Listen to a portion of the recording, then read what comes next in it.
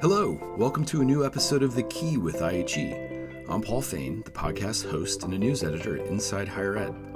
We're back after a little breather, which was partially due to it being an unusually busy time in higher ed news. Speaking of news, the University of Arizona made some earlier this month with its acquisition of Ashford University, an online for-profit institution enrolling 35,000 students. I spoke with two experts with interesting perspectives on what this unusual partnership means amid all the action with online education. Kelly McManus directs the higher education portfolio at Arnold Ventures, a philanthropic organization. She previously was director of government affairs for the influential nonprofit group the Education Trust. McManus shared her concerns about the Ashford arrangement and others like it. I'm much more worried, though, about the student who goes to the U of A global campus and thinks that they are getting an education from the U of A, when in fact they are getting an education from Ashford. I also spoke with Trace Erden, a managing director at Titan Partners, a consulting firm. Erden is a longtime expert on the for-profit college sector, as well as the online education marketplace. This notion of taking a large, already scaled online institution, which almost by definition means that you're talking about for-profits, and plugging it into a public university system is sort of a big and obvious topic that is quite common around the country. We've got a lot to cover in this one. Thanks for listening. Okay, well, I'm speaking with Kelly McManus. Kelly, good to see you. Thanks for doing this. Of course, anytime. So among the various news items in higher education right now, we're speaking, by the way, on Thursday, August 20th. Recently, the University of Arizona and Ashford University announced an interesting partnership, a complex one. Can you just briefly give me your reaction to what you've heard about that one and what it means to you? Sure. So I would say my first reaction when I heard about the news of the University of Arizona acquiring, but really building out a partnership with Ashford and its parent company, Zovio, my first reaction was concern, and that continues to be a feeling that I have about this deal. I also, frankly, am a little confused, not just about kind of the structure of the deal and how it will actually work, but I'm more fundamentally confused about why the University of Arizona would choose to align with Ashford. I think we at Arnold Ventures are focused on improving return on investment in higher ed for students and for taxpayers. We care about value, we care about quality, we care about outcomes, we are concerned about predatory practices. And when you look at all of those things, this deal, and Ashford in particular, kind of raises a lot of red flags on most of those things. And so, for me, the University of Arizona is a reputable academic institution. It's a strong flagship in the state. And why University of Arizona would want to align with Ashford, which has a 25% graduation rate, that has a long history of law enforcement activities, when it has paid repeated fines for abusive practices. It just, for me, it raises real questions about what the motivations are there and why you would put your reputation at risk to do that.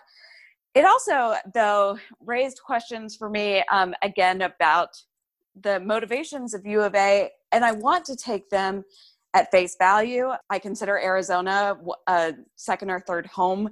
To me, it's a state that I love, and I love the people there. But with the U of A, they're saying that one of their goals in this merger or acquisition or partnership, or however we decide to define it, is to better serve more students. Absolutely. Higher education in general needs to better serve more students, more diverse students, adult learners, people who are only able to access higher ed online. Absolutely. I want to take them at face value on that. But when you look at where the University of Arizona is now, particularly compared to some of its peers, it has a lot of work to do kind of in-house with the students that it has now before it starts to try to serve more students. I mean, U of A's graduation rate right now is just over 60%. That's almost 20 percentage points lower than some of its peers. It also has some pretty significant gaps by race and income. And in particular, one of the data points that I saw was their 2017 graduation rate for Indigenous students was only 35%. So I would say that if the U of A wants to serve students better, it should start at home first. Our reporter, Lindsay McKenzie, who's written about this, Arizona made a pretty good case that this wasn't driven necessarily by COVID and any sort of urgency there. But it sounds like it might have at least sped up their desire to get active in this space. But, a point that we've heard with others, and we'll get to other similar deals here in a second, we felt like we couldn't ramp up without doing something like this. On our own, we would have struggled to get to scale. And that, I assume, means both capacity, know-how, technical, marketing, et cetera, but also a shared governance, faculty involvement. Do you buy that argument? And either way, do you worry about the watering down of an Arizona credential? So I'm going to answer your second question first, in that I am concerned about the University of Arizona's reputation and the risk that comes with that right now. The degree from the U of A means something. It means something in the marketplace. It means something to graduates, to the alums. I do worry that this will cause some reputational harm. I'm much more worried, though, about the student who goes to the U of A global campus and thinks that they are getting an education from the U of A when in fact they are getting an education from Ashford. And we see in our work and just the insidious predatory nature of some schools and the devastation that causes to students when they graduate and realize that the degree that they thought they had means nothing in the marketplace or is laughed at. And so I'm deeply, deeply worried about the students who might be sold a bill of goods that they are going to the U of A when in fact they are going to Ashford.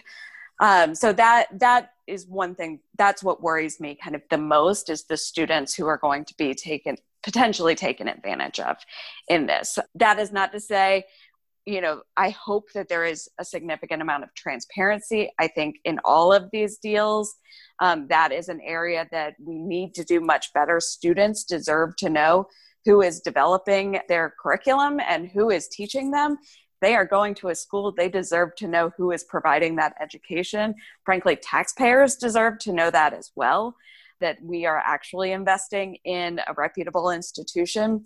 And so I do hope that if this deal goes through, I hope it will be heavily scrutinized. And I hope that the University of Arizona commits to, at a minimum, a high degree of transparency for students so that they don't just import the predatory behaviors that we've seen from some for-profit schools, including Ashford.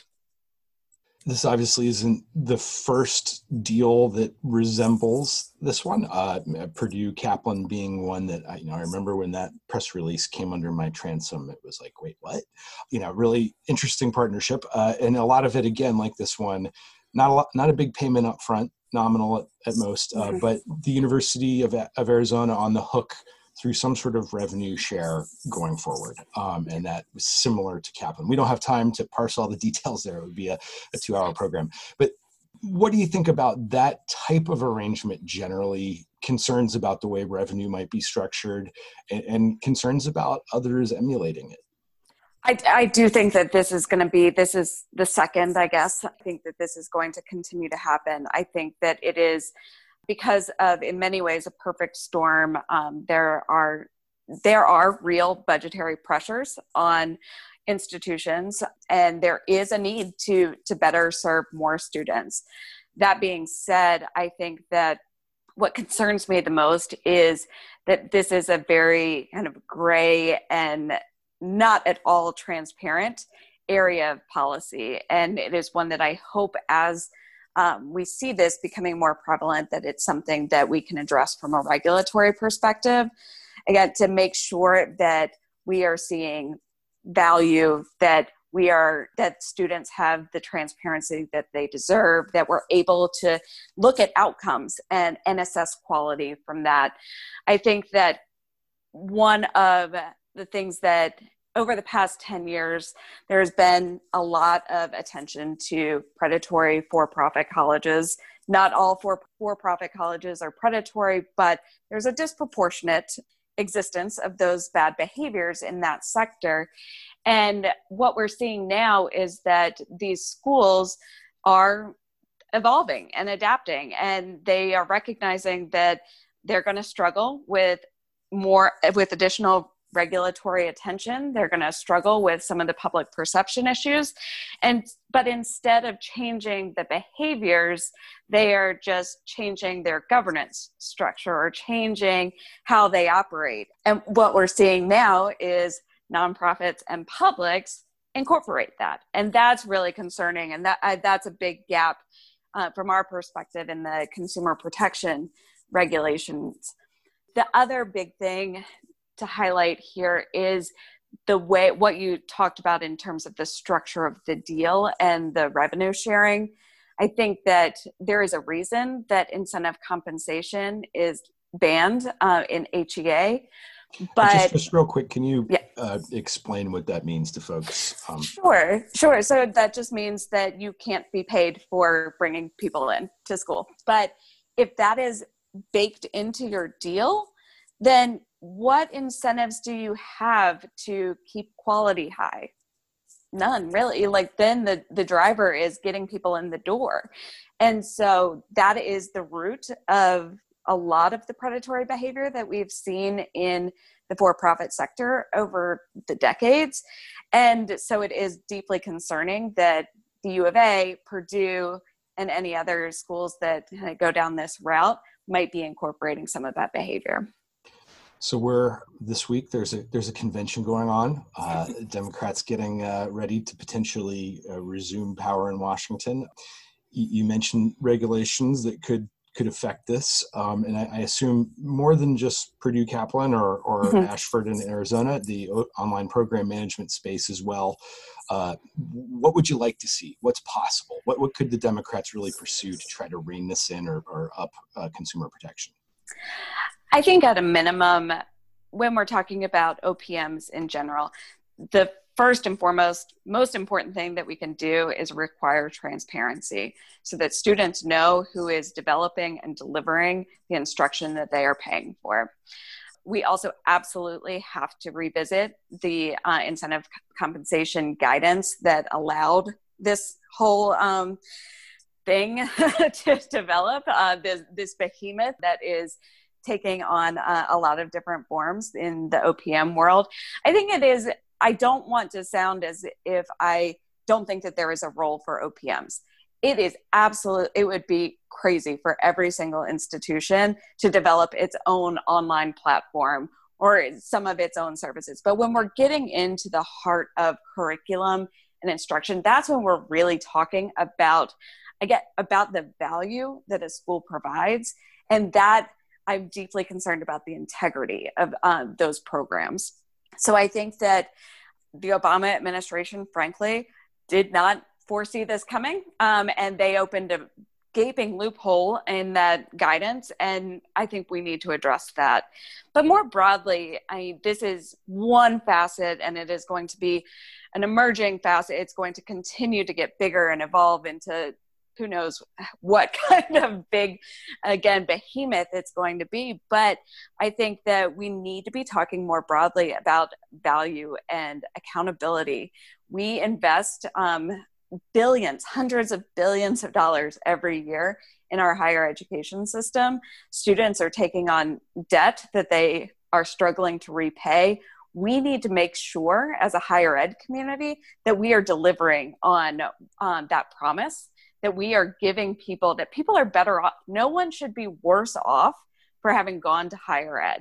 We should be making sure that every single student is better off for having gone to higher ed than if they hadn't. And so we are really hopeful that a new administration, if there is a new administration, will really take on that question of value and that question of making sure that we are continuing to make higher ed live up to the promise that it has always had, but has not always done a great job at, particularly for students of color, for first-generation students. Like, higher ed is supposed to be the key to economic mobility and stability. We need to do a much better job at making sure that that's true. Well, that feels like a good note to end on, Kelly. Thank you so much for tackling these complex issues in this medium. I know it's not easy. Happy to be of service. It was always great talking to you. Well, we may call on you again. Thanks again. Happy to. If you're looking to go even more in depth in IHE's news coverage, check out our special reports. These deep dives feature rich data and reporting, as well as thoughtful, substantive analysis you can trust. Visit insidehighered.com/special-reports to view the topics we've covered and to purchase the report that best supports your area of work or study. So Trey Surden, good to see you. Thanks for joining us. Good to see you. Thanks. Happy to be here. So you and I have talked a lot over the years about the for-profit college space. In this case, we're talking about an unusual, but not the first, partnership between a big public university and a for-profit online player. Can you tell me just your thoughts about this deal, whether or not you were surprised to see it come to pass? Has this sort of thing been in the works for a while? I was not surprised, although I didn't know about this partnership specifically. I have been privy to a fair number of conversations that are taking place in public university system offices around this question. And obviously getting a deal like this done is incredibly difficult and complicated. So a lot of discussions don't go anywhere. But this notion of taking a large, already scaled online institution, which almost by definition means that you're talking about for-profits, and plugging it into a public university system is sort of a big and obvious topic that is quite common around the country.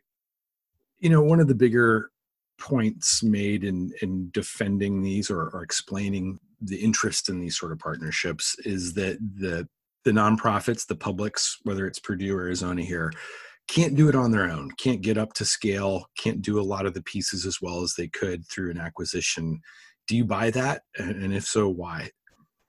Yeah, no, I'm a big subscriber to that perspective. I think there really isn't a public university that doesn't have some kind of online offering that they've started up themselves. I think the problem comes in dealing with the working adult population, which requires a lot of systems and processes that are really alien to how traditional universities function. Traditional universities are generally set up to serve, the old-fashioned type of student that starts in the fall and stops at the holidays and comes back in the spring and takes the summer off. And when you're dealing with working adults, you need you need a number of things that are really quite different from how universities usually operate. You need to be able to have rolling admissions so that you're starting new classes throughout the year and you're not making these folks wait until the fall. You need to have a much more standardized curriculum than most traditional universities are comfortable with. You need much more explicit pathways towards completion than most traditional schools are generally comfortable with. And the biggest issue and the biggest stumbling block, I think, is that you need a really different approach to marketing. These are busy people. They have a lot of questions, and it means that you sort of need to find them. You need to get them on the phone, and you need to address their concerns and answer their questions at whatever time is convenient for them. And that's just not how traditional institutions are set up. And so it's really the kind of the business processes, if you will, that I think get in the way of universities scaling up their operations. It is very difficult to make those kinds of changes or set up an operation like that within the standard kind of consensus-driven stakeholder decision-making process that exists at most universities. And so doing something outside of that is almost requisite. And then you're sort of left with the question of buy versus build, which is a question that any organization has when they're trying to sort of think about getting into something new and scaling it up. It's a very natural kind of analysis to perform. And in this case, given that you have a whole lot of eager sellers out there at this moment, the buy versus build conversation is naturally going to include this notion of acquisition. So I think that's why it's happening, and why I think we're going to probably see more of these types of deals going forward. So it's obviously an unusual environment for higher education, more broadly than online education, but certainly online education. How optimistic are you for Arizona and Ashford's sake that this works, that they'll be able to pretty quickly see growth? That's really difficult to judge. I think that there is a branding issue around proprietary schools, which isn't a surprise to anyone. In general, over the last 10 years or so, we've seen contraction in the adult market, which is largely a function of the macroeconomic environment. It's when there's a healthy employment market and people are getting raises and they're busy, it's easy to postpone the idea of going back and completing their degree. But when times get tough, they think about going back. So we've had a growing economy, and enrollment in adult education has declined during this period. But at the same time, you've seen a massive share shift away from for-profit institutions and towards non-for-profit institutions. So the growth of Southern New Hampshire, of ASU, of even Liberty have all come at the expense of the previous large institutions in the space, University of Phoenix and Ashford. So Ashford has been contracting since about 2012. There are a couple of assumptions, I think, in this deal. One of them is that we're at a moment in time in the macroeconomic environment where there's probably going to be, where adults are going to be looking to go back to school. So there might be some tailwinds that could just help the deal on that basis alone. And then, of course, there's a branding issue, this idea that, okay, now as part of a public university system, as a non-for-profit institution, there will be more reasons for students to trust enrolling in the school than might have existed when it was Ashford and it was for profit. That thesis, I think, holds some water, but we've had a couple of test cases so far, right? We've seen what's happened with Purdue Global, and to a lesser extent, we've seen what happened with Dream Center. And both of those situations, I think, were premised on something like the same idea, which is that as a non-for-profit, students will be more inclined to enroll. It didn't go like clockwork. I think Purdue Global is now growing, but I think initially they had a period of contraction, even still as a non-for-profit. And of course, Dream Center, that thesis didn't work out for them at all. So it's not a given that UAGC is going to necessarily grow just because of this change, but there's certainly a lot of reasons to think that it's going to have a better chance to grow than it might have otherwise. That's a good point. I have a pretty strong belief in the power of the brands in higher ed, and Purdue is a strong brand. Arizona is a very strong brand. And, I'm inclined to believe that that'll be a good sell to folks, certainly more than, no offense to Ashford, but the University of Arizona is a name. We know the football team. We know it.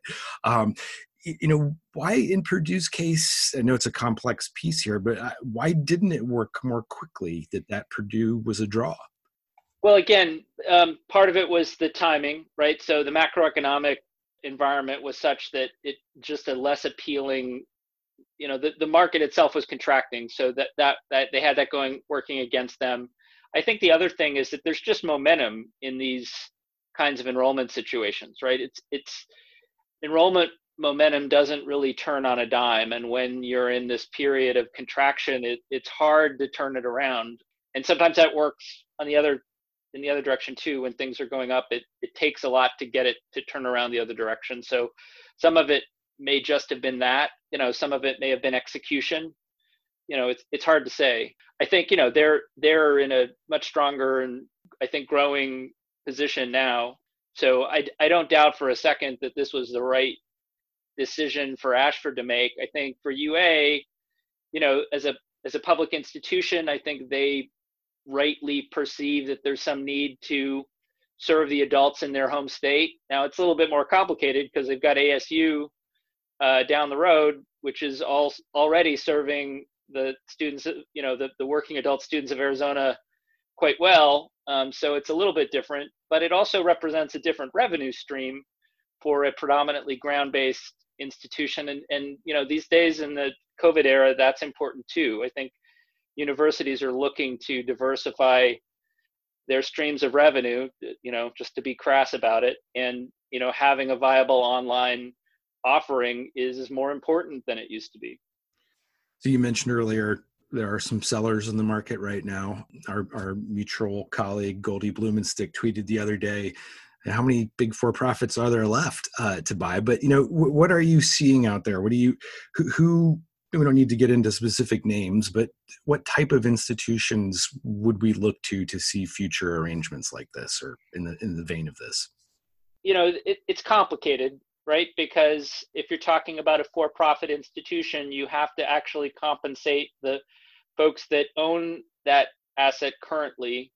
So, if you're going to buy something outright, that means cash, and that's pretty complicated, especially for a public university system. It's why these deals are complicated the way that the UA one is. And in that situation, you had a seller that had already decided to hive off the university asset and kind of retain a services component.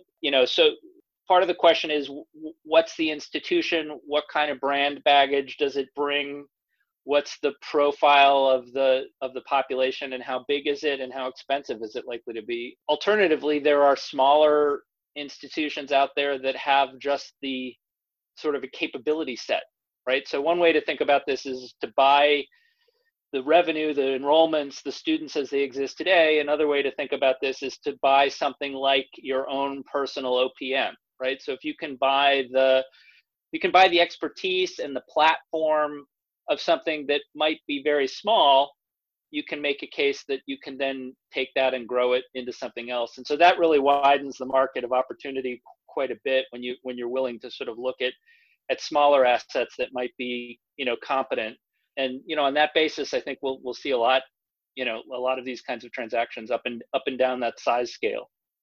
Speaking of the size scale, you mentioned that there's been a lot of growth in nonprofits in kind of the national market. There's obviously players in regional markets. Are we starting to get to a place where there might be some saturation? That it's going to be tough for, let's say, Arizona to go as national as their neighbor down the road, ASU. Can a Maryville break through nationwide with, I think Pearson's their partner there. What should we look at in terms of nonprofits on the rise, I guess? Yeah, I think, there's sort of two different dimensions. So if we're thinking about state institutions, where I think the mandate is the clearest, because it really is part of their mission, there's sort of two categories. So one are sort of state systems that have, as you say, a brand around education, right? So you think about UMass and the deal that they announced recently with Brandman is a good example of that. People, when they hear UMass, they think of high quality post-secondary education, and that extends outside of the state of Massachusetts. There are other states that don't have the same kind of brand around education, but they might very well still want to do a better job of serving the folks in their own state that could be helped by getting a bachelor's degree, right? And so this is the point about scale. I think you're right. There's a limit to how many sort of national competitors there can be before people are going to start making bad bets. But there is almost a limitless amount of folks that can sort of bite off something a little bit smaller and expand the market in their home states. There are still, tens of millions of people out there that are potentially in a position to benefit from advancing their education from a reputable quality brand. And so on that basis, you sort of have 50 state university systems that could do something more than what they're doing right now, which, tends to be in the couple of thousand student range in some cases and really not making a difference at all. So I think there's a spectrum, but there's definitely a limit to how many more, giant for-profit online schools are going to get purchased by state institutions.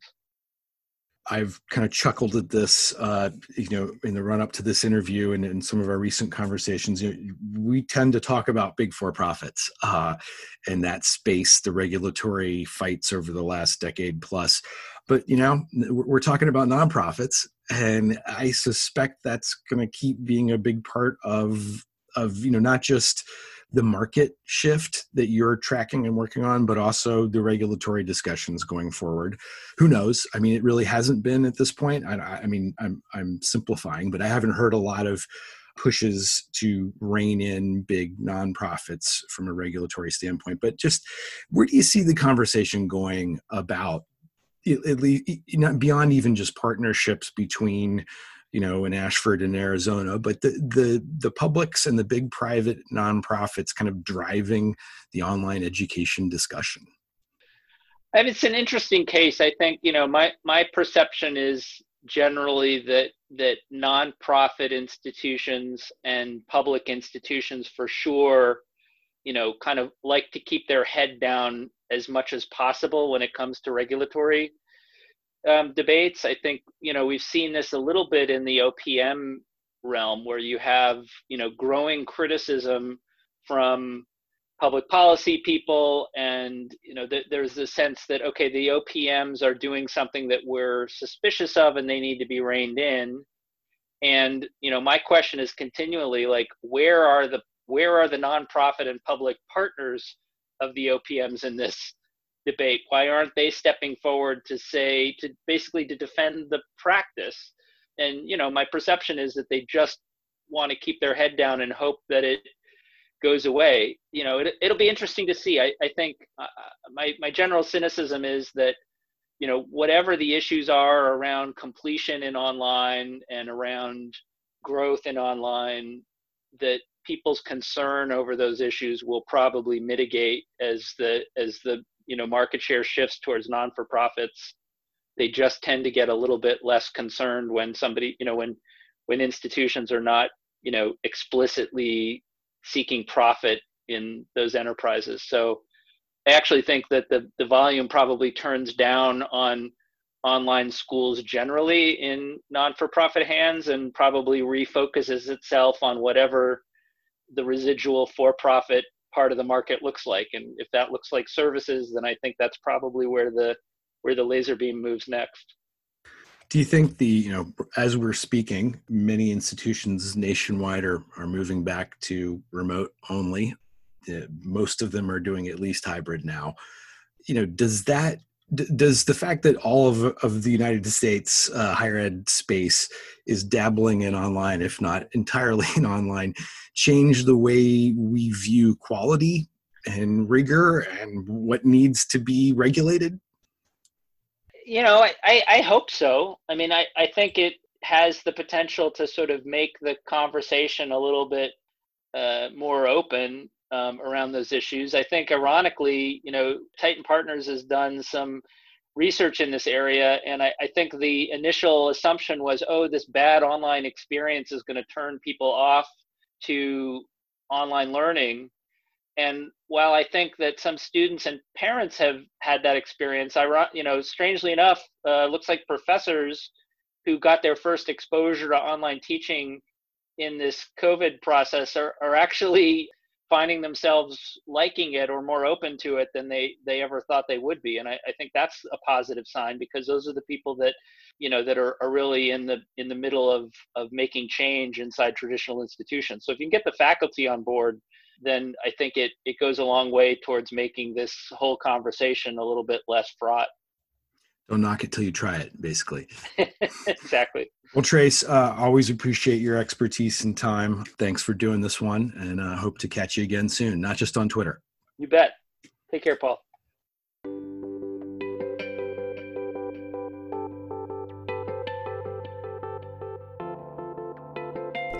That's it for this episode.